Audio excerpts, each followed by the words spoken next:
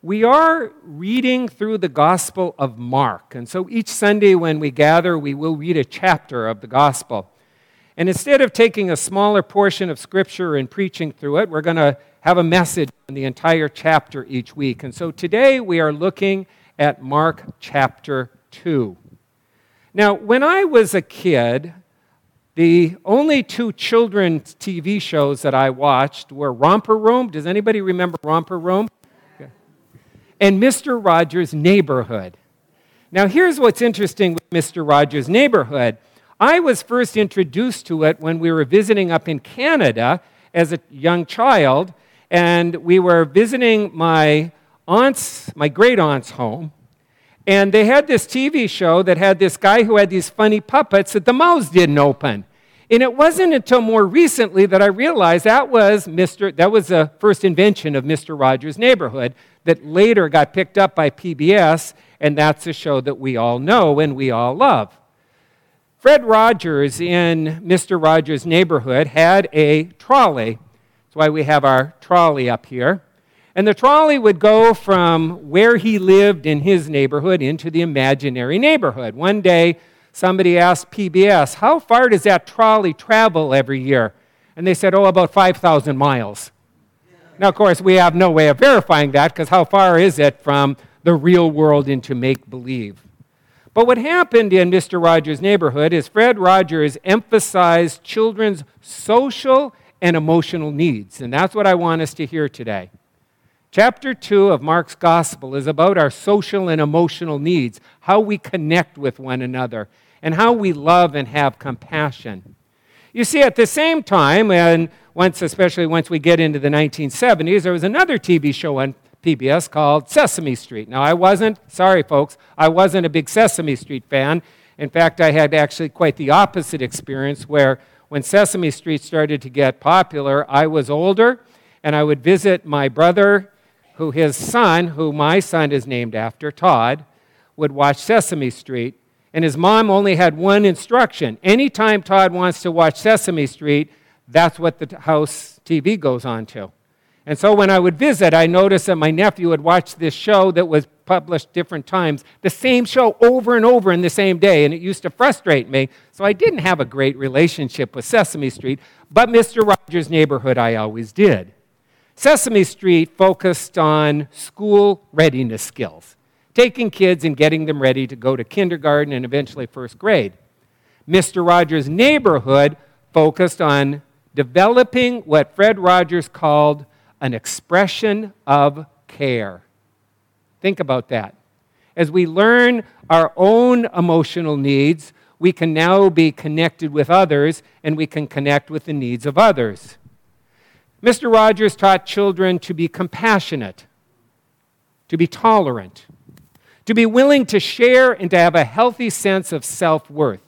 See, none of those are skills that we think of. That's not reading and writing and how to count and any of that stuff, but it is very much how we live our life. We've learned to call that emotional intelligence, how we understand who we are and how we understand who the other person is so that we can show love and compassion.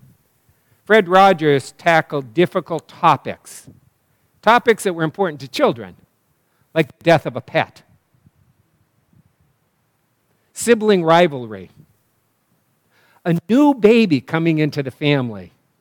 See, sometimes we forget about that. Mom and dads get all excited, the new baby's coming in, and now the older brother or sister is like, what is the thing that's getting all this attention? That was one of my favorite Mr. Rogers episodes, in fact. Moving and going into a new school. Now that one I identified with because when I was in third grade, we moved in the middle of the year and I went into a new school, and that was a very traumatic moment in my life. And those are things that kids need to understand, how they're feeling, what others are thinking about. Divorce. All the stuff that children would have emotional difficulties with or needed to express their feelings so they could, in fact, understand the feelings of others. Now, why do I say that as we're looking at this text? Because in our 21st century, we have something that helps us not develop our emotional needs. It's called social media. It does the opposite. Social media kind of works like this. A person puts out something that somebody else is going to get hurt from, and then they're surprised when the other person puts out something that hurts them, and pretty soon you have two people going back and forth at each other, not thinking about how the other person feels. Chapter 2 of Mark's Gospel is not about us expressing our opinions.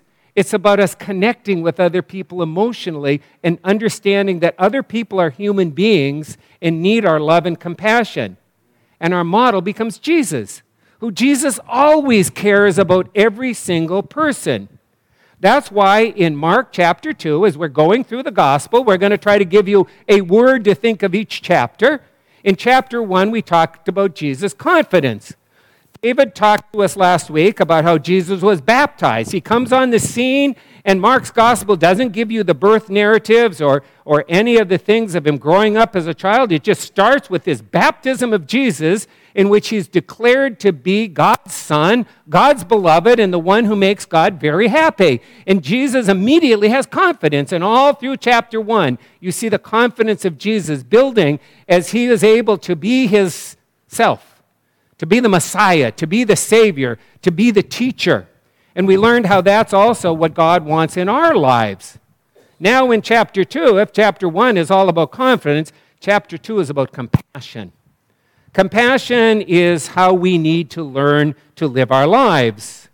When we think of what happened, pretty soon as Jesus starts to get popular, the question really starts raising, is he going to care about people?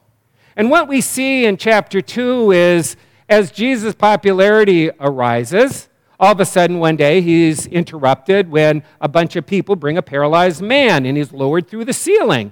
David read that story, how this guy comes down, they cut a hole in the ceiling in the middle of a big gathering. All of a sudden, this guy is there. Is Jesus going to be compassionate towards him, or is he going to see him as an irritation? I'm really busy. Think about that in church now. I'm here presenting something. If something happened to someone, the question would be, do I care about that person, or am I more preoccupied with the message that I'm getting out? That's what people started to see about Jesus. How does he act? How does he respond when there's a person with great need? And then we find out that he gets to know a tax collector, and he ate in his home. We're going to talk about that this morning. And then when his disciples are hungry, and it's a day of fasting, Jesus invites him to go get a granola bar. He said, don't worry about it. Doesn't matter what the rules are. If you're hungry, you need something to eat. He didn't want hangry people. Hungry, angry, lonely, tired people. And then Jesus goes on and he says, here's the deal. The Sabbath isn't made, people aren't made for the Sabbath. The Sabbath is made for man. Rules are not there so we serve the rules. Rules are there to keep us safe and make our lives better. And when rules start getting in the way and make people not feel as if they're cared for, there's a problem, and we need to address that. So that becomes really the question. What happens in Jesus' life when all of a sudden he's popular, and people are seeing his popularity, and he goes from just kind of being an individual that, he's caring for people, and now as he does a miracle, crowds start gathering, to now he has the crowds. How is he going to treat people? It got me thinking of when I lived in Rhode Island. We lived near the Pawtucket Red Sox. And anytime I would go do a hospital visit over in Pawtucket, the stadium was right around the corner, McCoy Stadium.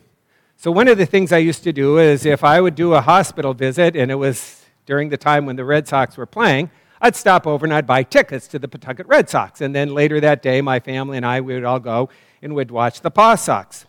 And I learned something from talking to the fans at the Paw Sox. And I remember one lady in particular who shared this with me.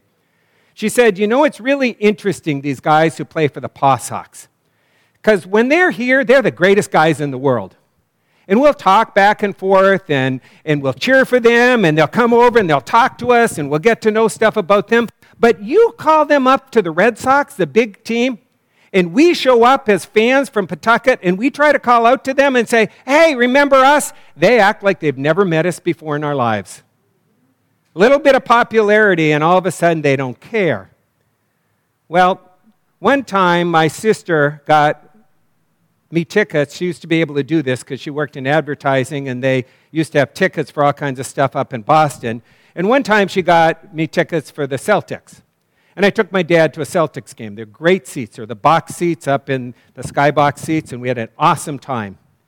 The game was over, and my dad and I left, and I got out the gate, and all of a sudden I realized it was winter. I had a brand new pair of gloves. I'd forgot it in my seat.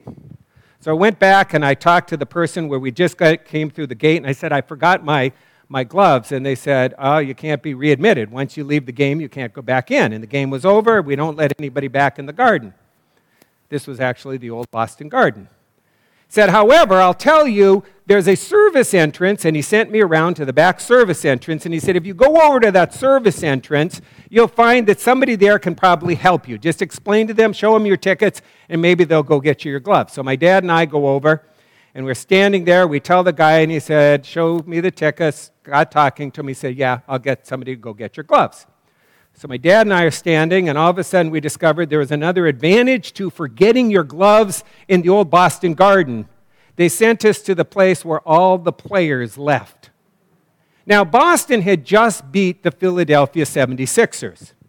And all of a sudden, the 76ers start walking through. And I'm holding a program, and the first person to walk through was Manute Bol. The first thing I noticed about Manute Bol is when I was looking at him, my eyes met his waist. He was way up there.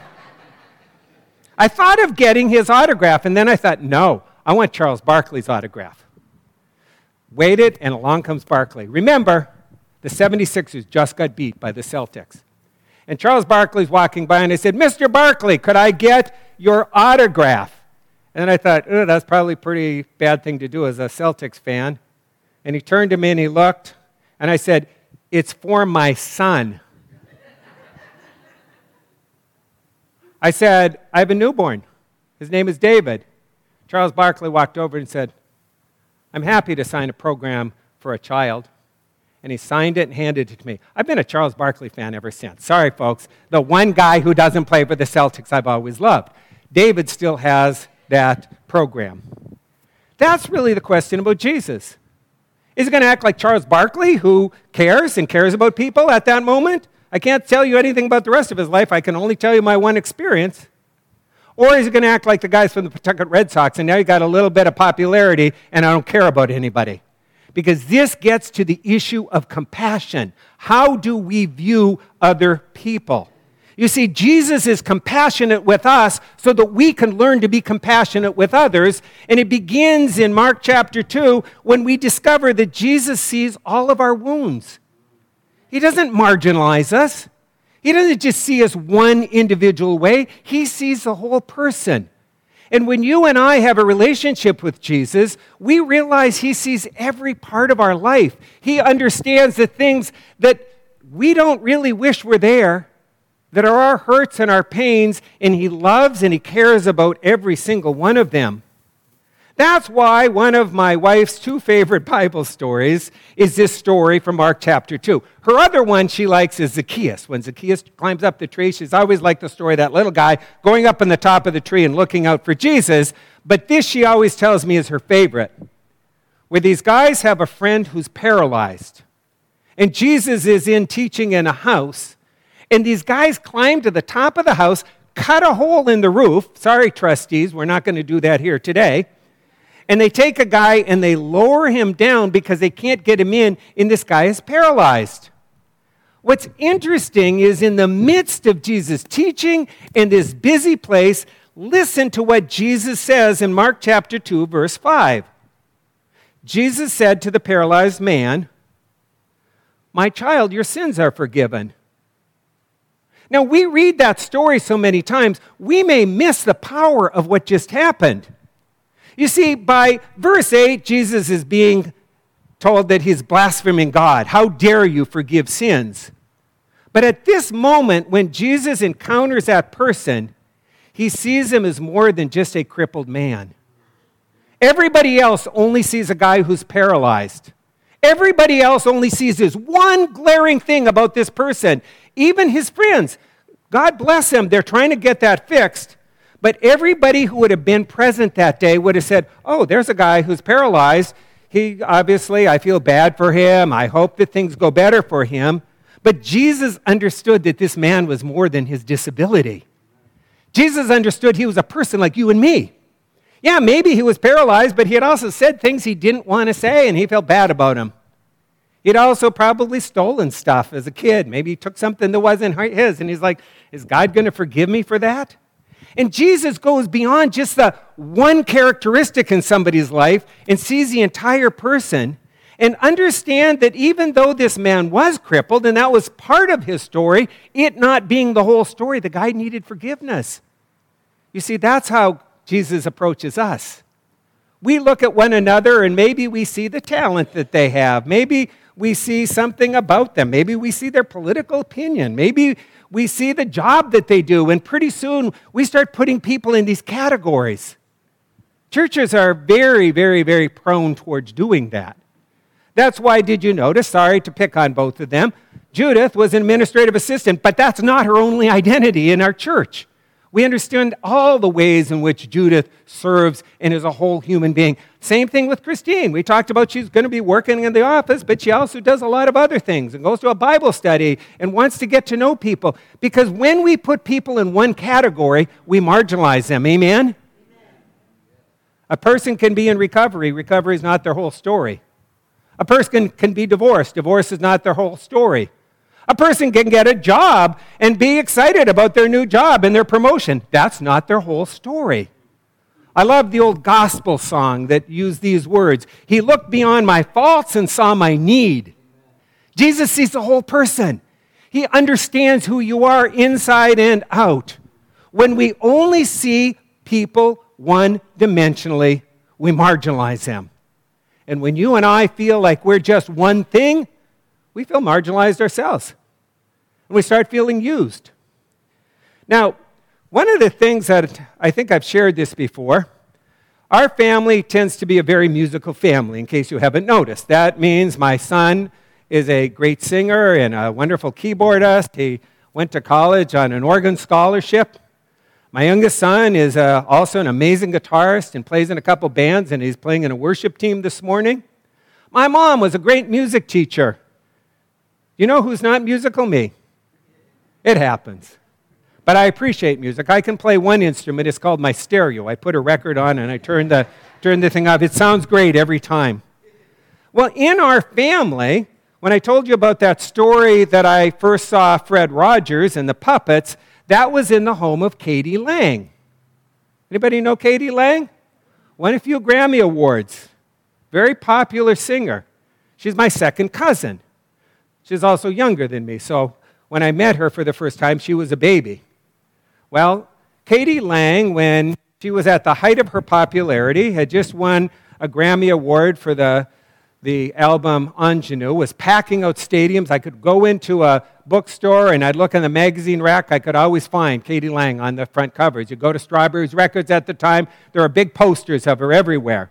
Well, because she was coming up to Harbor Lights in Boston, and my nephew and myself and my sister and a few of us were going to the concert, we decided to contact her, see if we could get backstage passes to see her after the show, and we were given the backstage passes. Show was over. We went and we were getting ready to go in, and they said, sorry, the show went a little late. Nobody's able to come back for backstage passes. And I said to the person who came out and talked, I said, could I write a note to Katie? And they said, sure. And I said, hi, it's your cousin Stan. Is there any way you would let us come in? And they came back and they said, okay, nobody can go backstage, but I guess there's some Cushings here or relatives. You guys can go back. I turned to my nephew and I said, why don't you just go back? Because he knew Katie a whole lot better than I do. And I said, why don't you go back and hang out with her for a little while after the show? Show's over, top of her game, Grammy Award. Best-selling album.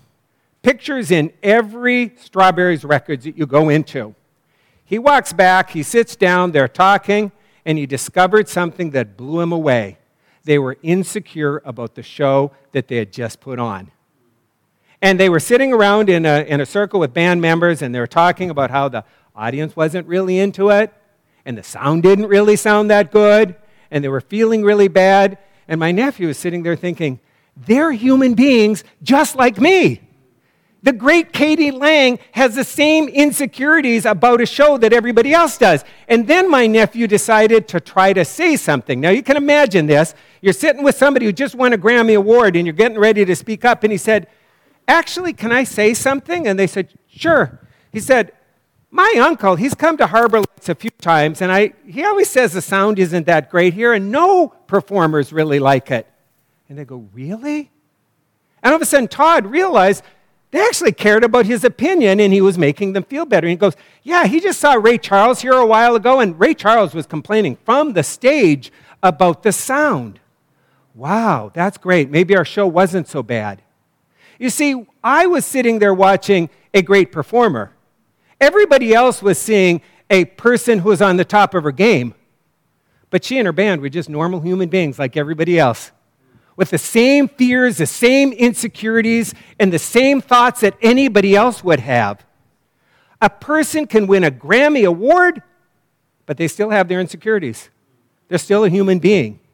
We need to learn to see the whole person the way Jesus did, because that's how Jesus views you. You're not one-dimensional to God. You're all the complexities of who you and I are as human beings. And once we start understanding that and God's grace works in our lives, then we can share that with others. How do you believe God views you? Do you understand that all the stuff that matters to you matters to Jesus? How do you understand that Jesus wants you to view others?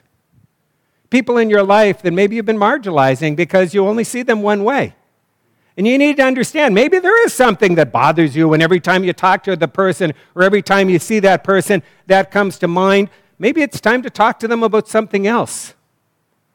God wants us to understand what true compassion is.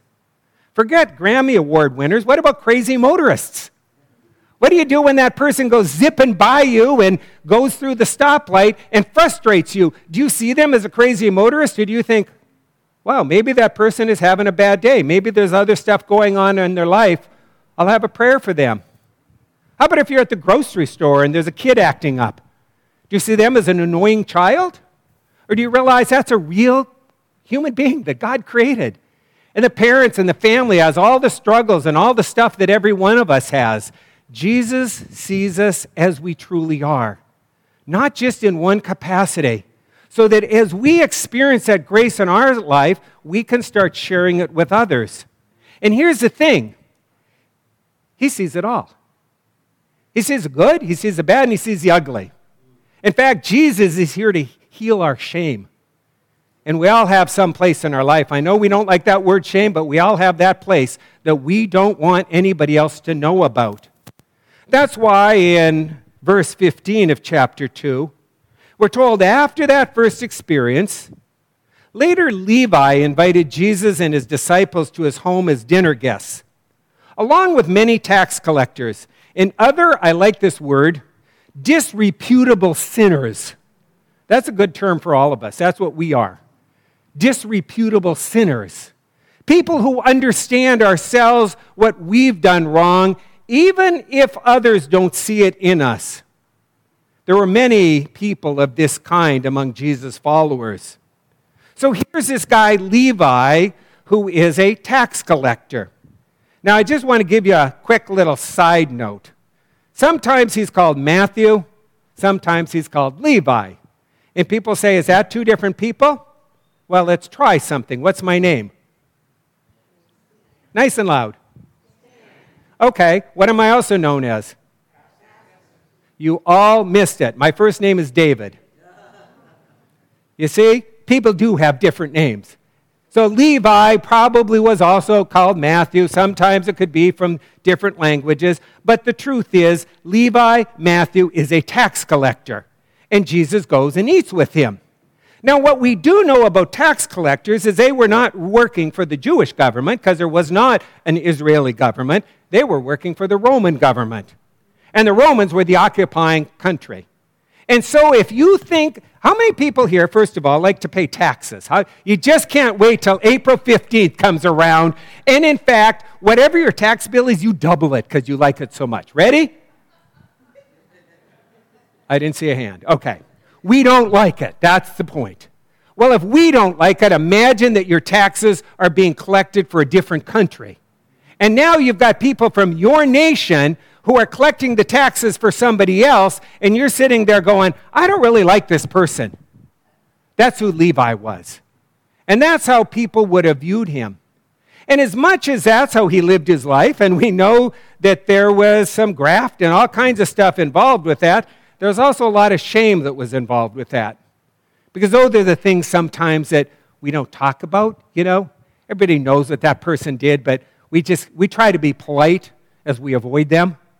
And that's how people would have treated the tax collectors. But what does Jesus do?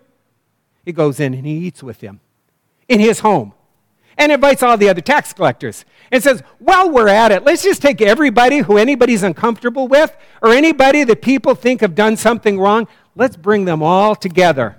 Because Jesus heals us at our most shameful moment. Martin Luther, the great reformer, said, be a sinner. Be a sinner. And let your sins be strong. But let your trust in Christ be stronger. And rejoice in Christ, who is the victor over sin, death, and the world. We usually call this a sin boldly statement. We paraphrase it and say, what Martin Luther said was, sin boldly, but trust God even more boldly. Because it is our perfectionism that gets in our way. Folks, I'm sorry, there ain't a perfect person in this congregation today because there's never a perfect person in a congregation. Amen? Who's perfect? Jesus. Who isn't? Us. And so when we look at the shame in our lives and the things that we don't want somebody else to understand, we need to realize that perfectionism is dishonest. And what Jesus does is he comes to those areas in our lives where we don't want anyone else to even see, and that's where he wants to bring about healing. That's where he wants to work in your life and my life. Years ago, Regina and I moved to New England, and we're both good Midwesterners. And there are a few things that I learned quickly about moving to New England. One is you have a big ocean here. And everybody's impressed with the ocean, including my wife. Joe's not impressed with the ocean, me. It's just a bunch of water. But you know what I like? Because I like to be out on a grain field and go stand out in the country. Something else I noticed when I first moved here. You have stone fences. Now those impressed me. And I started noticing these stone fences all over New England. And it's very, very, very New England, and it's very cool. And in North Dakota, we don't have those. When we get our stones, we put them in the middle of a field. And if you drive out to a field in North Dakota, you'll see in the middle of a big grain field a big pile of rocks, because that's what they do with all the rocks. They just take them to the middle so they don't break a plow on them. And every spring, myself and other young kids would go out and they would hire us to pick up any of the rocks that had come out over the winter. We'd put them on the back of a big hay wagon, and they'd take them to the middle of a field, and they'd pile them there. I come to New England, and you have these stone fences. I thought it would be neat to have one, and then we moved to Rhode Island. And when we got to Lincoln, Rhode Island, guess what we had in our backyard? A big stone fence. I was so excited. And then I looked at our fence, and ours was all broken down, and I looked at everybody else's, and it was all perfect, and I realized the pastures had not taken care of the stone fence. So Regina and I got busy, and we started going out and learning how to fix a big stone wall. Then I discovered something else. When a big stone has fallen off a stone wall, and it's fallen down, and it's sat there for a long time, and you pick it up, there's a bunch of yucky, grubby, unsightly things under that stone. They're wiggly and slimy, and you don't want to touch them. Why? Because they haven't seen the light of day. That's where far too many Christians live their lives. We have this stuff that we've kept buried in our life. This stuff that's under the stone. That stuff that we don't want anybody to see, and we're not even comfortable looking at it ourselves. And where does Jesus come? He lifts up the stone, and that's where he wants to do healing. He says, you're not worthless. You're not unredeemable. He doesn't go to Levi and the tax collectors and the people who have lived a life that everybody else says, yeah, fine, you might have made a lot of money, but I don't like who you are. He takes those individuals and he wants them to know that they do not need to live in shame, that that's where God does his healing. For you personally, do you realize Jesus loves you, period? Period. It's not that somebody else did something that earned God's favor and you didn't. None of us has earned God's favor. It's called grace. Do you and I understand that we are just beloved, and if we were the only ones who had ever done anything wrong, Jesus would have come into this world for us to give his life for us personally because we are beloved and cherished, period? How do we treat others? Are we judgmental towards others and think that we have to fix them? Or do we understand that God loves them too? And God's not just working in your life and my life. Do you know God's working in their life also? Take the person you have the most problem with. Take the people. Maybe it's a group of people you struggle with. Do you realize Jesus is active in their lives? In dealing with the stuff in their life also, the shame and the guilt? You see, this takes us to our final thing we learn in this chapter. Not only in chapter 2 do we realize that Jesus sees our wounds and wants to heal us at the moment of our deepest shame, but he does it by combating our legalism. Because far too often we come up with these rules, or somebody else comes up with these rules that somehow we can't live up to, and then we feel bad. Or we impose them on somebody else and they don't live up to them, so we create more rules and then they can't live up to them either. And that's why the Pharisees, who were the religious leaders of the day, who liked rules, when you think Pharisee, think like religious leader. Do you know what leaders like? They like to have more rules to control people. And that's what these people did. And they saw the disciples who were out eating on a day of a fast. Oh my goodness, what a horrible thing. You know, didn't you know you weren't supposed to eat today? I don't know, maybe they're going to pass out. Maybe they're feeling faint. We've run fasts here as a church for young people, and you know, sometimes the young people get kind of sick because they can't go a whole long time without eating. Jesus, however, doesn't worry about the fast. He worries about the person. Amen? He don't worry about the rule. He worries about you and me and our lives being changed and transformed. And so Jesus reminded them of David. And he says to them, you know, the Sabbath was not made for the needs of people. And it's not for people to meet the requirements of the Sabbath. No, the Son of Man is Lord even of the Sabbath. You see, we are not created so that we follow a bunch of rules. Rules are really there just to protect and give us life and encourage us and help us to live better. And any time we get to the place where we start thinking, oh, I have to do this and I'm not good enough because I didn't do it. A sermon I used to preach in my first sermon or my first church was, quit apologizing to me as your pastor when you took your family to the beach instead of coming to church on Sunday morning. You see, it's not a rule.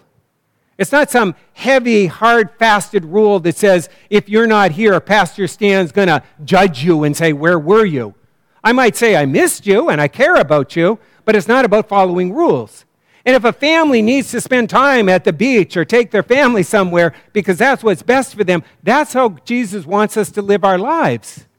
Because it's not about us feeling like we have these things that we have to follow, and if we don't follow them, we're not good. Amen? Amen. That's religion. This ain't about religion, folks. It's about a relationship with Jesus. It's about grace and learning to be loved and cherished, every one of us. So Jesus says, look at David. If you think my disciples did something wrong because they had a granola bar, actually a little bit of grain they broke off and ate the heads of it. How about David? David and his men were hungry, and they went into the temple, and they had basically what would today be our communion bread, and they needed something to eat, and David gave it to them and said, yeah, this is only supposed to be given to the priest, but you're hungry today. Here, have something to eat. Where's your legalism? We're all guilty of it. We all have it in our life. Do you have guilt and create more rigid rules for yourself that you can't live up to? A lot of people live their lives that way. And then they just get stuck in the same cycle. That's why we say, let go and let God. God doesn't ask us to have some rigid rules to follow, and that somehow if we can get them better today than we did yesterday, that God will finally love us. How about towards others? Do you have rigidity? Or do you learn to practice grace and understanding with others? Because in chapter 2 of Mark's gospel, we start to realize what a Savior we serve. A guy who's compassionate. The only one who ever lived a perfect life. And what does he do with his perfection? He gives his life for us. He died for you and for me that we might have a relationship with God. He forgives us and extends compassion and love and grace so that we can learn to treat others the same. Our prayer for us as we go through the Gospel of Mark is that we would learn who Jesus really is. Because there's a lot of fake Jesuses that are going around in the church. There's a lot of people who've turned our Savior into somebody that he's not. And so we're going back to the text and reminding ourselves how he lived so we can experience that relationship, because that's the only reason we're here, folks. Only reason we come to church is to gather with other Christians, to worship God, to grow in our faith, so that we could get to know Jesus better. And as he gets to know us and we get to know him, he transforms our lives and teaches us how to live. Let's pray. Heavenly Father, we thank you for your love and for your grace. We thank you that you care deeply about each and every single one of us. You're present in our worship. You're present in our reading. You're present in those times in our life when we feel guilty, when we feel less than. Help us to serve you, not out of having to, but out of a desire because you love us so unconditionally. We thank you for this man, Jesus, this Savior, this perfect God and perfect man who came to earth to teach us how to live. May we receive his grace and his forgiveness that we could get rid of anything that encumbers us. And may we also learn to serve you. In Christ's name we pray.